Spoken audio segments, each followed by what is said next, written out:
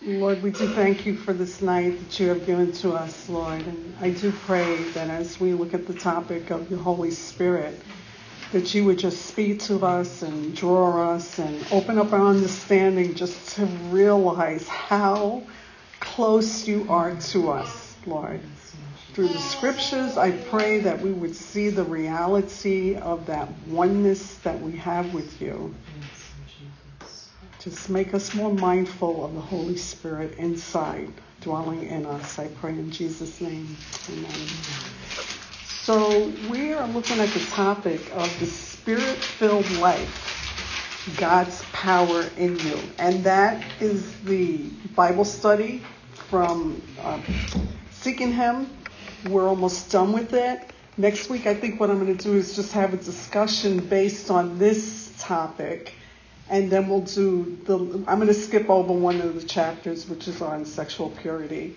And we're going to do the last one. And then we'll take a break for about 4 weeks. So I did get a new Bible study. I'll bring it next week so you can see what I'm going to take us through. So I think you're going to enjoy the one that I purchased. So this is directly from the Bible study, what I'm about to read. It says, whether you realize it or not, the Holy Spirit is actively involved in every dimension of your Christian life. From before the point of your conversion until you get to heaven. We were never intended to live our lives apart from Him. In fact, we cannot live the Christian life apart from Him. Christian maturity cannot be attained by trying harder or doing more. God does not dangle the prospect of an abundant life before us and then sets us loose in a maze to try to find our way through. Aren't you thankful for that? The Holy Spirit acts as our guide and our companion, the one sent from heaven to lead us home. Isn't that comforting? The one sent from heaven to lead us home. He enables us to obey God. He empowers us to become like Jesus. And He fills us with supernatural power for work and for witness. We should therefore learn how to listen to Him, how to follow Him, how to rely on His power, and how to walk in His fullness. So, as I was meditating on just this whole week on the whole topic of the Holy Spirit, and then I think about Sunday, we had a conversation, and the topic of the Holy Spirit came up. And I said, boy, the Lord is amazing how He arranges things and does things, and if you have the Bible study, you'll notice I don't follow it to the T. I jump around, I add things to it, I take things out, maybe I don't even do anything from it. I'll just develop something. So this was in the Bible study as well. I'm not sure if you have it on your handout. I don't think you do, but I'll have it on next week's handout. But I just want to touch on this topic because it helps us to see how much we need the Holy Spirit. Okay, so this again is from the Bible study. This was like towards the end of the week. It says, our natural flesh, with all its desires, thoughts, values, and behavior, is twisted, corrupt, and opposed to God. How many here would say amen to that? Yeah. The Spirit of Christ living in us is in the process of transforming our desires into holy ones. Isn't that good news? Yeah. But our flesh is powerful, isn't it? It would rather thrive than die. So on the one hand, we feel the pull towards obedience and righteousness, right? We do want to do what God tells us to do, while also feeling the counter pull to appease our flesh with its cravings. How many of you experience that battle here every single day, right? It's a battle. So she gives this chart that I'm going to go through here. And again, we'll talk about it again next week. But she lists all the heart attitudes of the flesh. And as I was going through this, I was like, You know how you're sitting and all of a sudden you feel like it sinking, sinking, sinking, sinking. Well, listen to her list of attitudes of the flesh, okay? And you have to check off which one you are. Gruff, abrasive, anxious, stern, irritable, unmoved, focused on self, impatient, bitter, easily hurt, scornful, jealous, demanding, proud, selfish, lazy, irresponsible, wants credit, enduring religion, critical, self-righteous, haughty, boastful, manipulative, loose-tongued, judgmental, unfriendly, wants his own way, seeks his own pleasure and comfort, unforgiving, loves self and loves the worldly pleasures, gossip, stirs up strife, emotions controlled by circumstances. How'd you do? I'm telling you. I was circling, I'm like, and I said, I'm not even going to ask my husband because I already see enough already. So now she goes to the heart attitudes of the spirit. Sweet spirit, pleasant, tender-hearted, kind, gentle, lowly in heart, sacrificial, servant's heart, enjoying Christ. Faith is a delight, not a duty. Poor in spirit, mourns with godly sorrow, meek and yields rights, hungers and thirsts for righteousness, merciful, pure in heart, peacemaker, joy in the Lord. So if you had a balance scale, you know what a balance scale is, right? Which side are you leaning heavier on? To the left? And I don't mean politics for those that are listening to this message. The left represents the works of the flesh, or maybe yeah. Or on the right, the fruit of the Spirit. Which way are you leaning heavier on?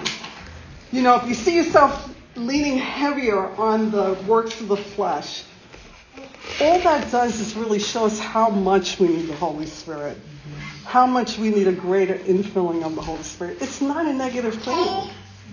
It's a positive thing. And we have to get that out of our head, that if we see these things that are listed here about the works of the flesh, we got to get it out of our head that, oh, I'm so bad. God doesn't want anything with me. No, he wants us to see it. He wants us to repent, but then he wants to fill us with the Holy Spirit, because only the Holy Spirit can bring forth the fruit of the Spirit in our lives. I mean, have you tried to bring forth the fruit of the Holy Spirit in your life? How long does it last? Right, in 5 minutes, it said. So we need a lasting work in our heart, right?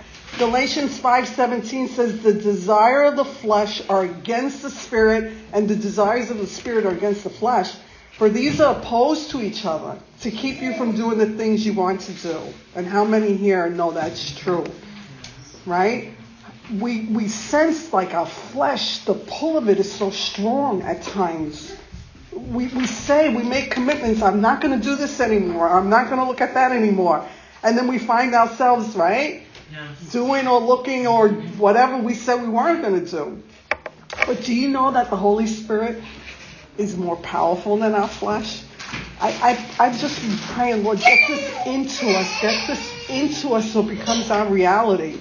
And I say that because Romans 8:11 says, but if the Spirit of him who raised Christ from the dead dwells in you, he who raised Christ from the dead will also give life to your mortal bodies through his Spirit who dwells in you.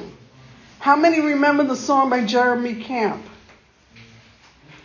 The same power that rose Jesus from the dead lives in us. He lives in us, right? Greater is he that is living in me. That's reality. We need to tap into this. We really need to tap into this. This is reality. And I'm asking the Lord, by the end of this year, let us live in this mindset that we realize we have the Holy Spirit in us The same power that raised up Jesus from the dead lives in us.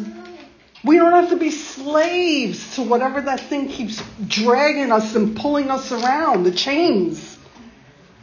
The ultimate battle, really, between the flesh and the spirit, what do you think it is? Who wants to be in control? I do.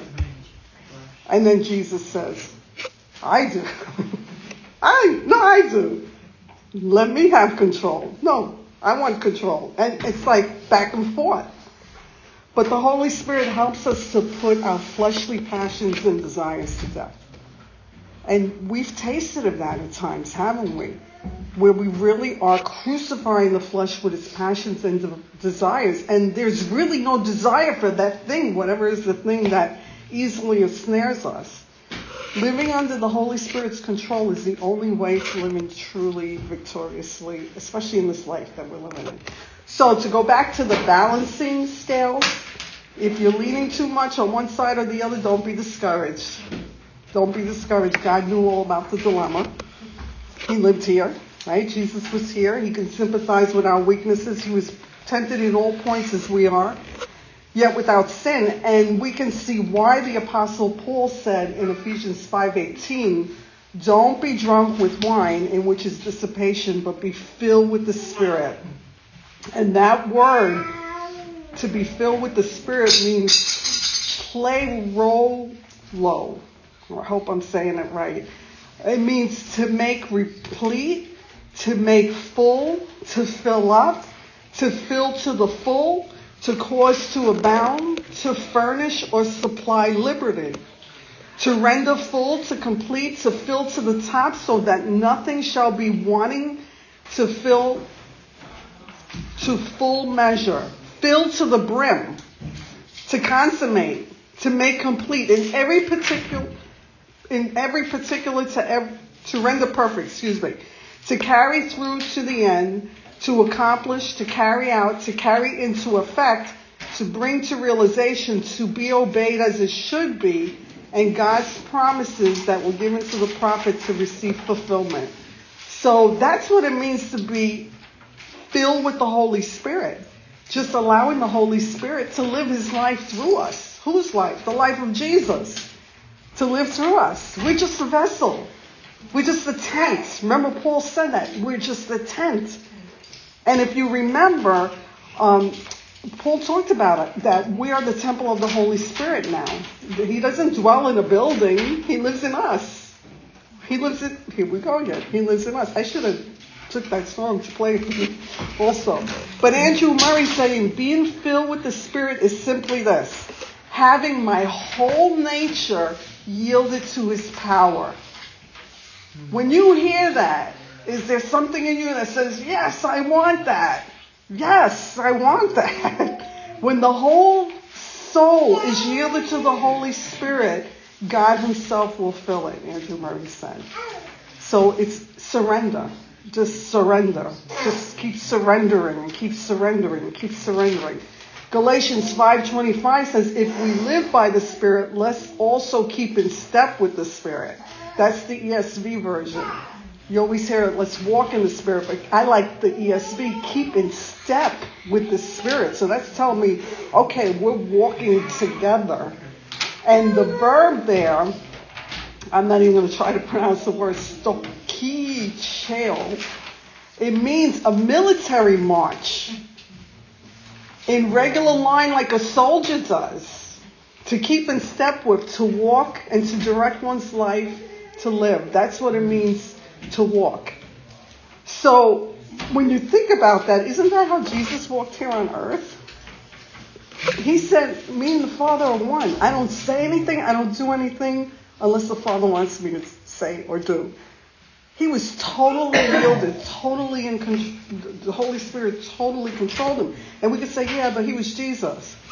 Yeah, but we're followers of Christ. We're his disciples. And if you remember, Jesus told his disciples, it was evident of this in John 5:19. He said, most assuredly I say to you, the Son can do nothing of himself, but what he sees the Father do. For whatever he does, the Son does in like manner.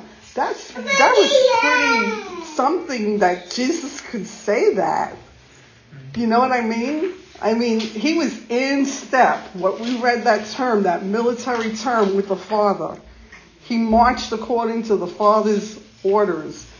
The Spirit-filled life is a life of absolute, unconditional, unquestioning obedience to God. Wow. And you wonder sometimes, why isn't the Spirit controlling me in the way that he wants to have that access in my heart? Well, am I questioning God all the time? I mean, because this quote, the Spirit-filled life is a life of absolute, unconditional, unquestioning obedience to God. God, I'll do it. Yes, sir. Remember, military. Yes, sir. Yes, sir. No, how come I have to do this? Do we fight with him back and forth? I don't really feel like doing it. Or do we say, yes, sir? Yes, sir. Jesus knew how much we were going to need the helper. He knew how much his disciples were going to need the helper. In John 17:37-39, and he promised to give the Holy Spirit to his disciples. It says, on the last day, that great day of the feast, Jesus stood and cried out, saying, if anyone thirsts, let him come to me and drink. And he who believes in me, as the scripture has said, out of his heart will flow rivers of living water. But this he spoke concerning the Spirit, whom those believing in him would receive. For the Holy Spirit was not yet given, because Jesus was not yet glorified. But when Jesus died and he was resurrected from the dead and went back to the Father, he told his disciples, we hear this all the time, to wait in the upper room, right? He was going to send the Holy Spirit to them. Did he keep his promise? Yeah, he did. He kept his promise. See, reality is we have help from heaven no matter what we go through. We're not alone. We are not alone. And we can't lose sight of that reality. He's there. But do we acknowledge him through the day? Do we acknowledge him? See, the disciples were sad. If you remember, they were sad when Jesus had told them that he would be leaving them soon. And I love how Nancy Lee DeMoss worded this. She said he was departing not just to another place, but to the other side of eternity. I mean, think about that for a little while. It's like, wow. Wow. He's in another time realm. Right. And he had told his disciples, right, that their lives would be extremely difficult being a follower of Christ because of their calling to be his disciples. And many people would hate them and reject them. How much more us today in our culture, right? So don't we need what they had to a greater measure to be full of the Spirit? But yet you see that they were baptized in the Holy Spirit. They were filled with the Spirit, but yet they had their flesh. The apostles. They still had struggles with different things. But one thing that stands out, there was a boldness there to preach the gospel no matter what. They were willing to lose their lives for the sake of the gospel. So there was a boldness there. And you see, I need that boldness, especially in the state that I'm living in. So that should keep us before the Lord. Lord, I need a greater infilling. Help me not to fear man, but to fear you more. To proclaim the truth to people that are just one step over eternity. I mean, perishing. See, the Lord knew that they were going to need this power in their lives, and he knows what we need. He said in John 16, verse 6 and 7, it's to your advantage that I go away. For if I don't go away, the helper, he's called the helper, will not come to you. But if I depart, I will send him to you. And then in John 14, 16 through 18, he says, I will pray the Father, and he will give you another helper, that he might abide with you forever. He might abide with you forever. The Spirit of truth, whom the world cannot receive because it neither sees him nor knows him. But you know him, for he dwells with you and will be in you, the Amplified Version says. He's Emmanuel, God with us. He's with us. We sing that song, I am not alone. We're not alone. We really are not alone. Even when you think you're alone, you're not alone. Because he's inside. He lives in us. Jesus promised his disciples, I will not leave you as orphans, comfortless, bereaved, and helpless. I will come back to you. And does he keep his promises? He said, in the same way you saw how I left, is the same way I'm coming back. I can't wait. Keep your eye on the sky. I mean, the same way he said, you see me leaving, I'm coming back in the same way. I just went to go prepare a place for you. And when that place is ready, I'm coming back. When the Father says it's time for me to come back and get you, I'm coming back for you. What is that going to be like? What's that going to be like? See, when Jesus left to go back to the Father, it wasn't his intent to leave his children alone.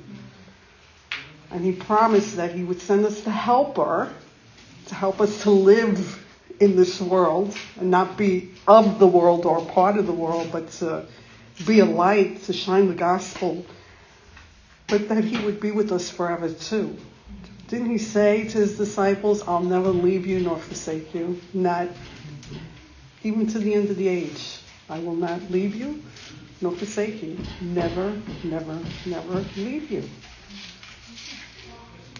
Especially those that are saying, man, Lord, I need more of you. You think he's going to turn a deaf ear to that? He's not. Lord, I see how wretched I am. It's worse than what I see, in fact. When I go through the list, I'm like, oh. I see what I'm like, Lord. But I need your Holy Spirit to produce the fruit of the Spirit in my life in a greater way. So he prunes and he prunes and he prunes to bring forth that fruit. So reality is the Holy Spirit is our constant helper and he's our companion in life. Even if we lost our spouse, he is our companion in life. Even if our spouse, if Jesus comes to take us home, we're not leaving our spouse alone. He's got the helper. And he will be his companion in life. 1 Corinthians 3:16 from the Amplified Bible, the Apostle Paul said, do you not know and understand that you, put your name in there, me, the church, you are the church, not a building. You are a church. You are the temple of God, and that the Spirit of God dwells permanently in you, collectively, altogether, and individually. 1 Peter 2 verse 5 in the ESV says, you yourselves, like living stones, are being built up as a spiritual house to be a holy priesthood, to offer spiritual sacrifices acceptable to God through Jesus Christ. They're acceptable to God because we've all put our faith, hope, and trust in the Lord Jesus and what he did on the cross for us. So Ephesians 2:19 through 22 says, so then you're no longer strangers and aliens, but you are fellow citizens with the saints and members of the household of God, built on the foundation of the apostles and prophets, Jesus Christ himself being the cornerstone, in whom the whole structure being joined together grows into a holy temple in the Lord. In him you also are being built together into a dwelling place for God by the Spirit. So, reality is, God is with us. He's with his children. through the presence of the Holy Spirit. His name is Emmanuel, God with us. And you know how we self-talk to ourselves throughout the day? Well, we could turn that around and talk to him. We could talk to him inside. Because he lives in you. You don't have to wait to get to church to talk to him. You can talk to him wherever you are. In the car, in Walmart. Just like we self-talk in our head, in our mind. We could be talking to him. Jesus, help me.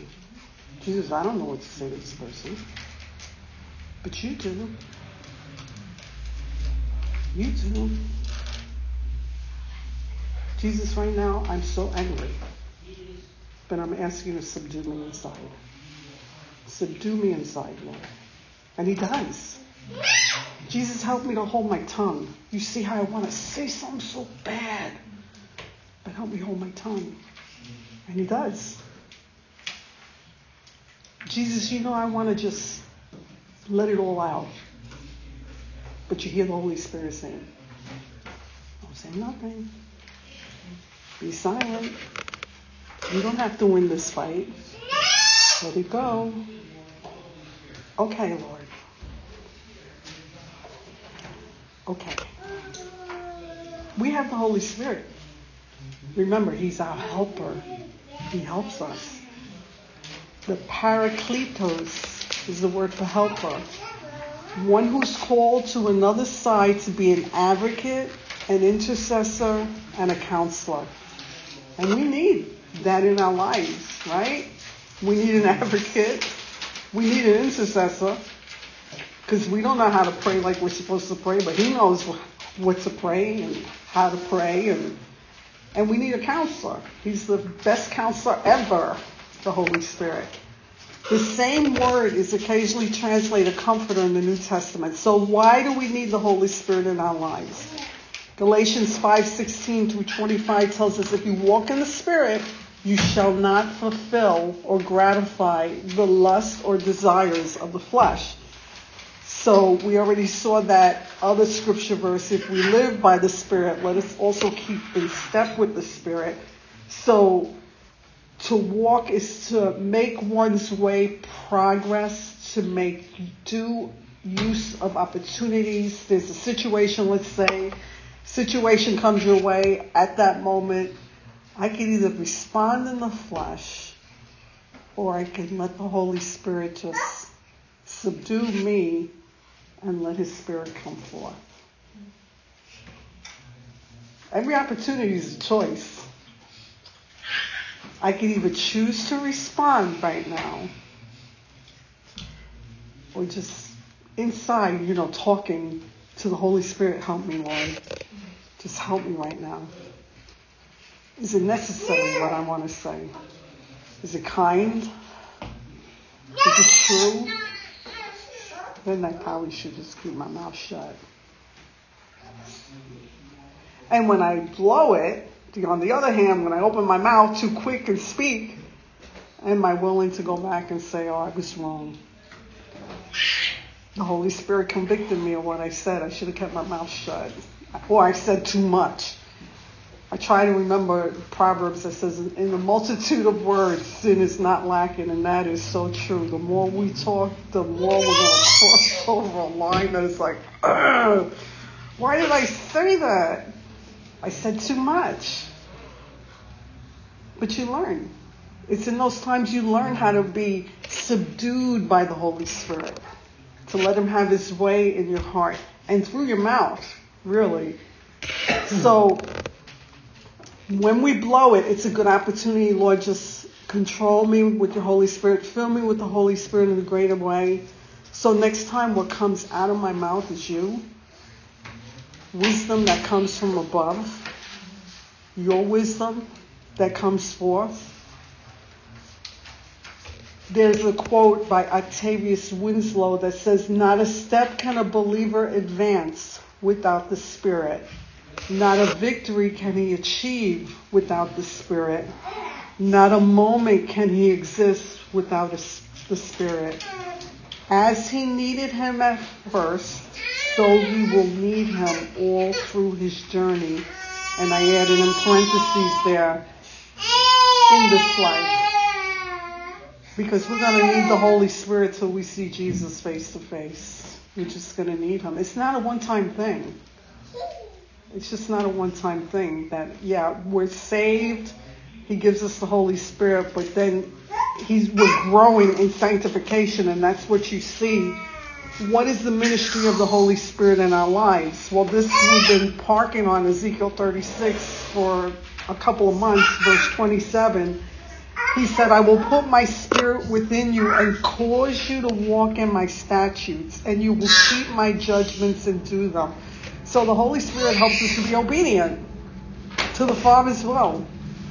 And again, we saw Jesus live that out before us. So we know that it's possible when we're totally yielded and surrendered to the Holy Spirit, we will be modeling what Jesus lived out here on planet Earth to other people.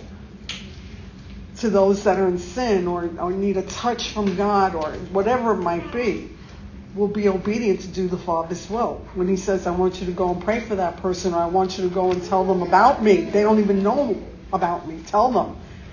Tell them about me.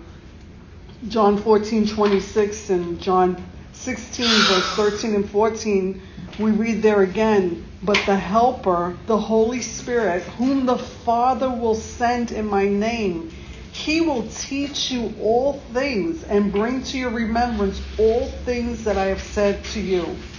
However, when he, the Spirit of truth, has come, he will guide you into all truth, for he will not speak on his own authority, but whatever he hears, he will speak, and he will tell you things to come. And how many times have you seen that in your life, where the Holy Spirit does that very thing? I see it a lot in counseling. I see it a lot in counseling, where the Holy Spirit just giving me scriptures or parables or examples used in counseling sessions. I've just seen it. He does bring it back to your remembrance. But also to tell you things to come. He does prepare us for the future. If we have ears to hear, we can see where the ship is heading. We can see where it's heading. Acts 1 verse 8, I already touched on this. It says, but you shall receive power when the Holy Spirit has come upon you, and you shall be witnesses to me in Jerusalem and in Judea and Samaria and to the ends of the earth. So the Holy Spirit helps us to be a true witness for Christ. Wherever we are, wherever he's placed us. He's placed all of us here in Dry Ridge, Kentucky. And you probably say, like I do sometimes, how did I get here? How did I get here? But this is obviously where he wants us to be a witness for him. Right in this little area here. And every now and then he might send you someplace else to be a witness. Romans 5 verse 5 says, now hope does not disappoint because the love of God has been poured out in our hearts by the Holy Spirit who's been given to us. So for those of us that feels, I don't have love for so-and-so, it's there. Because we're just saying the Holy Spirit has been poured out into our hearts. And there's love there. The love of God is in our hearts. We just don't let him come out. But it's there. Remember, we have to die. The Holy Spirit helps us to die to our desires and passions and what we want. Romans 8:26 and 27 says, likewise, the Spirit also helps us in our weakness. Thank God he helps us in our weakness. I can't tell you how many times he's helped me in my weakness where I thought, this is no way I could do this, Lord, the way I'm feeling right now. And he's like, just go. And have I ever failed you? No, you haven't. He helps us in our weaknesses. For we don't know what we should pray for as we ought, but the Spirit himself makes intercession for us with groanings which cannot be uttered. How many times you might sit in your prayer time and say, Lord, I don't know what to pray anymore for this person. I feel like I prayed everything I know to pray. But then all of a sudden it's like you start groaning and you're wailing for that individual. There's not even words That's the Holy Spirit through you. Praying to the Father only what the Father knows what is coming out at that moment. Romans 15:13, now may the God of hope fill you with all joy and peace in believing that you may abound in hope by the power of the Holy Spirit. Again, we need his power. 1 Corinthians 12:4-7, verse 11. There are diversities of gifts, but the same Spirit. There are differences of ministries, but the same Lord. And there are diversities of activities, but it is the same God who works all in all. But the manifestation of the Spirit is given to each one for the profit of all. But one and the same Spirit works all these things, distributing to each one individually as he wills. And we heard this recently in a Sunday sermon, how God determines what giftings he gives to different ones in the body, but the purpose is to edify the body, to build up the body so we will become complete in him. We would grow up and not stay as infants. I mean, Heidi, how would you feel if your sweet little daughter was 35 years old and she still needed the bottle and diapers? She's smiling. She's like, not me. Right? I mean, we got to grow up. She's growing up. Yeah, you. She looks at me like Ember, she's like, yeah, you're growing up, right? Yeah. She's saying no. I'm staying little for the rest of my life. Galatians 5:22 and 23 said, but the fruit of the Spirit is love, joy, peace, long-suffering, kindness, goodness, faithfulness, gentleness, self-control. Against such there is no law.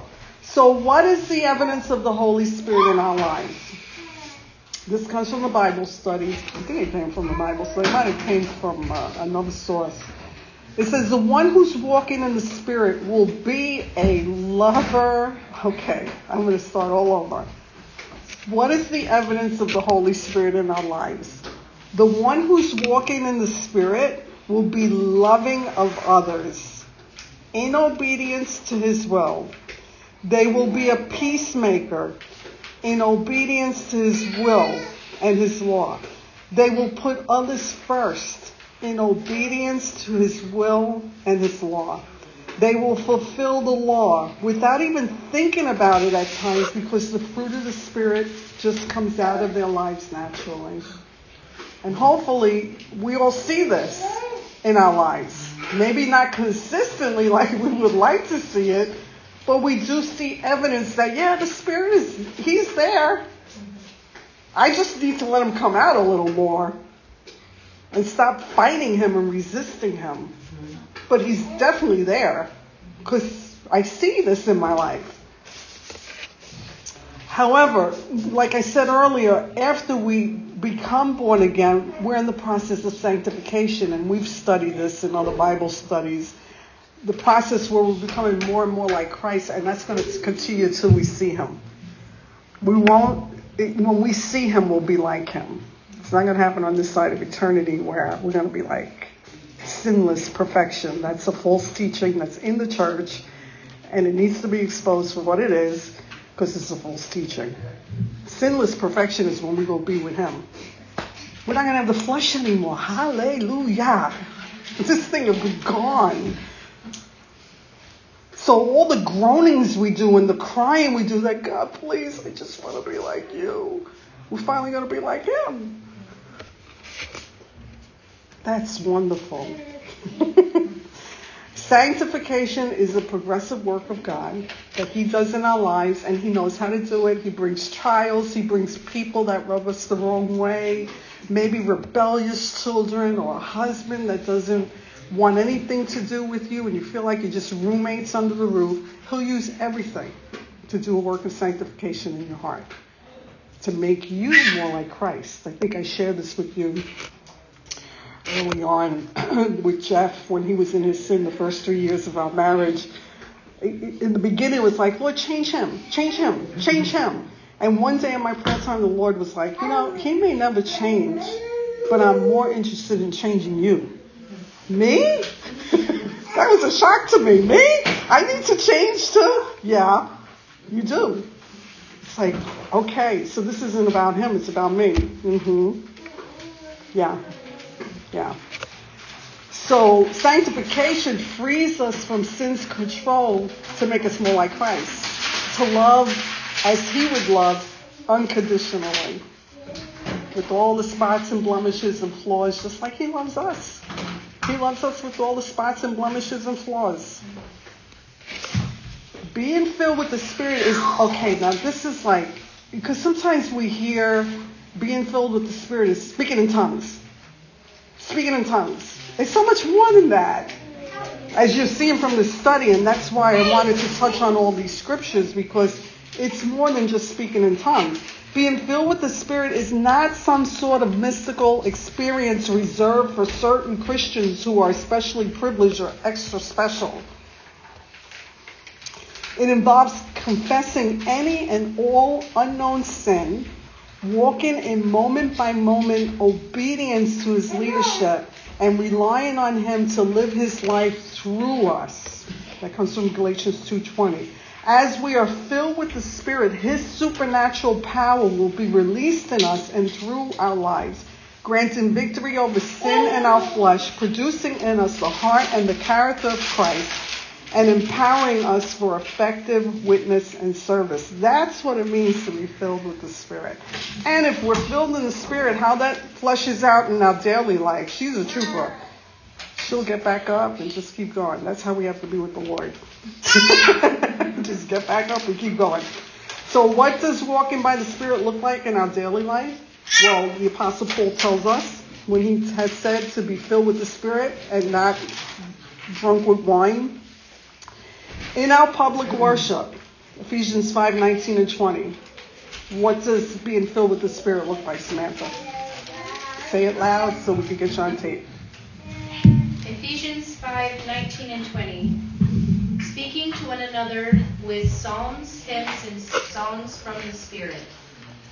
Sing and make music from your heart to the Lord, always giving thanks to God the Father for everything, in the name of our Lord Jesus Christ. What does being filled with the Spirit in our daily life look like in our relationship with other believers, Brenda? Ephesians 5:21. Submit to one another out of reverence for Christ. What about in our marriage, Sarah? Wives, submit yourselves to your own husbands as you do to the Lord. For the husband is the head of the wife, as Christ is the head of the church, his body, of which he is the Savior. Now as the church submits to Christ, so also wives should submit to their husbands in everything.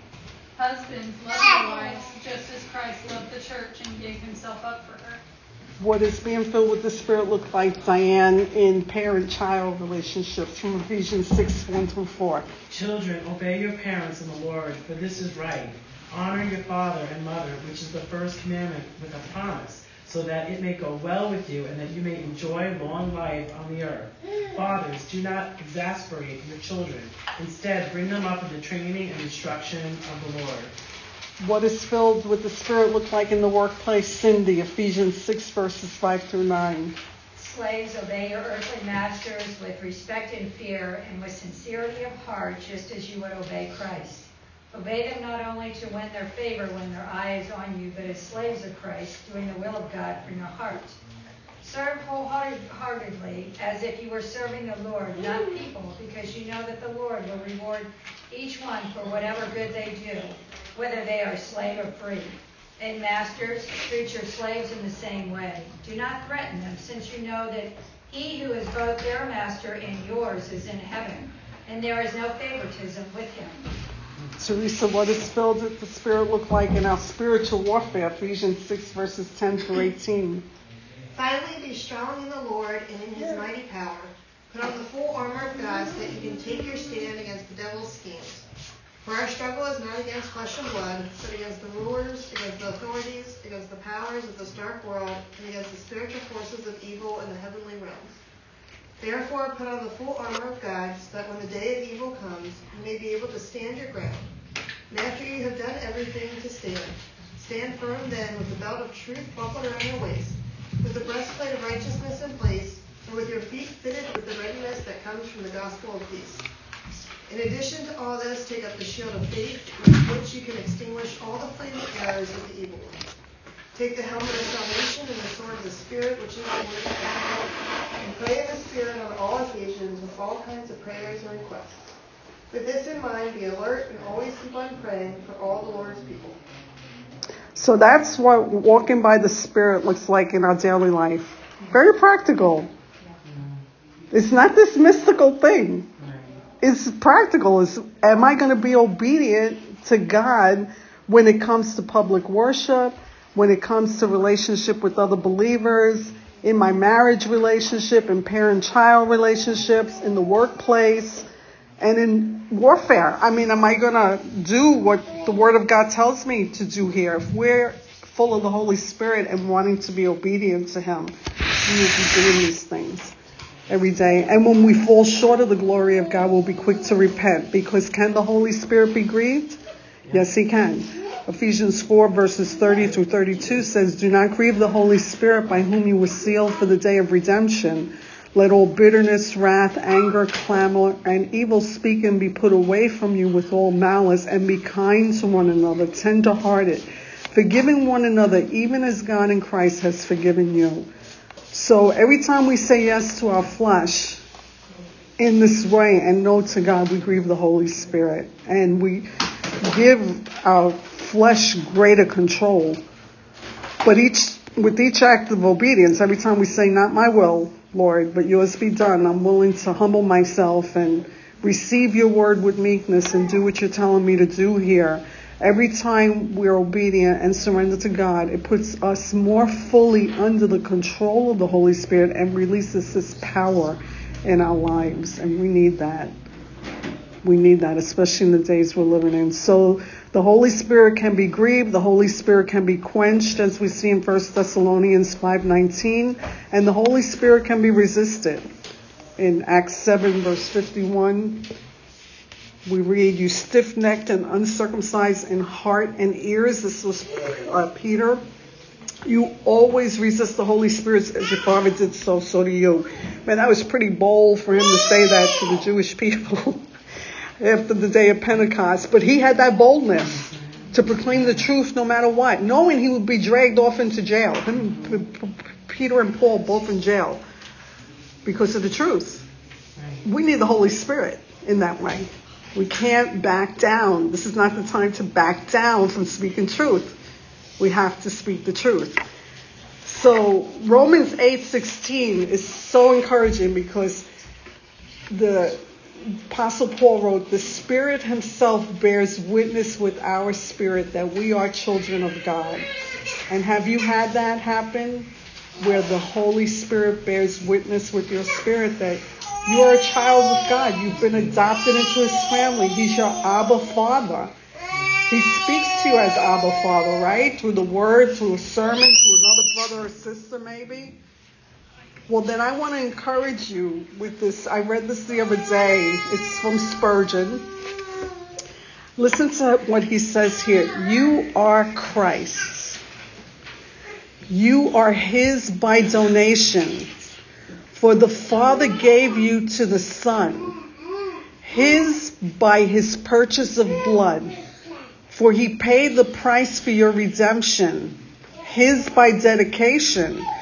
For you have consecrated yourself to Him, His by relationship.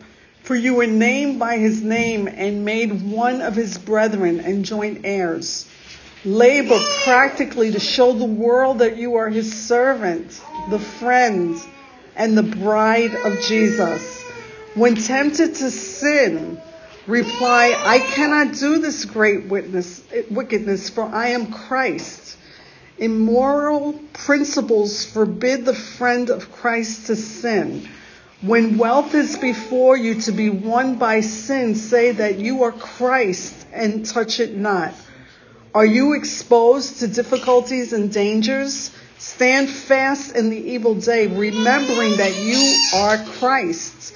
Are you placed where others are sitting down idly, doing nothing? Rise to the work with all your power, and when the sweat stains upon your brow, and you are tempted to loiter, cry, no, I cannot stop, for I am Christ.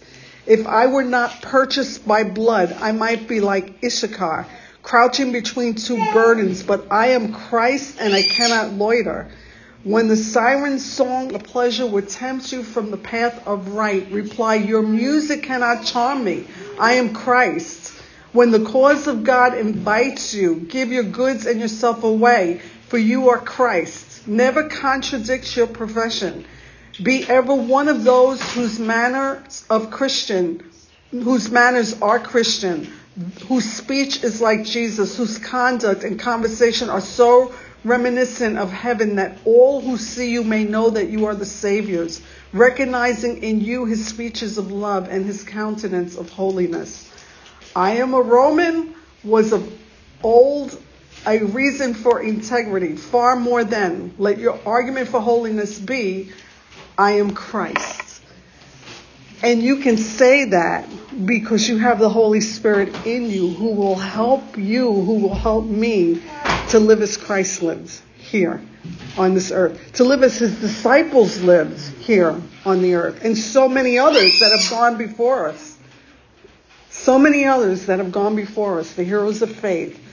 So Romans 12 verse 1, I appeal to you therefore, my brothers, my sisters, by the mercies of God, to present your bodies as a living sacrifice, holy and acceptable to God, which is your spiritual worship. And you can do this because you are Christ.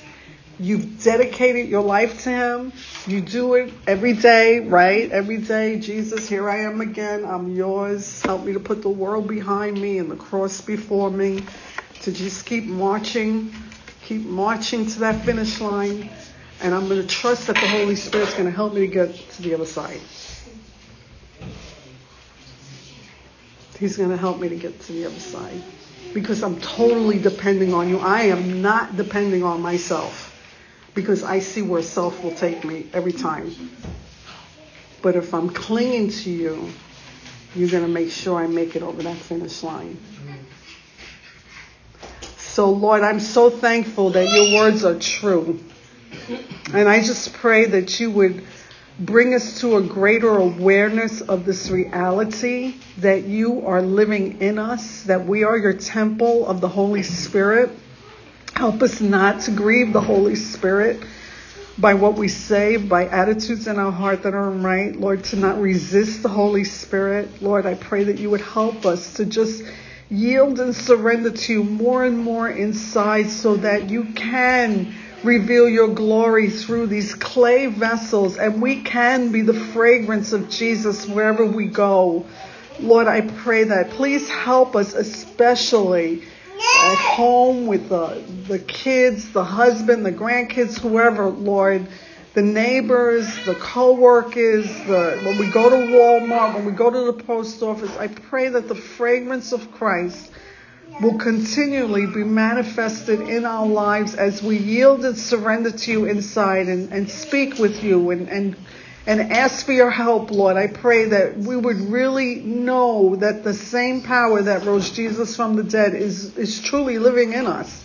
Make that more of a reality. Lord, I pray that we would live in that reality, God. Only you can open us up to that truth, Lord. And I pray that you would do something in us, that we would be more mindful of your presence in that way. That is what we mean when we talk about your presence. Your presence is in us, and wherever we go, we take your presence with us, Lord. So make us more mindful of that than the other things we're more mindful of. I'm just trusting you to do what I'm asking for all of these ladies, those listening online, and even in my own life, Lord. And I thank you because we know that your word does not return void. So we trust you for this year. We trust you for this year, that by the end of the year, this is going to become a greater reality in all of our lives, that we're not alone. You're with us always. In Jesus' name we pray. Amen. Amen.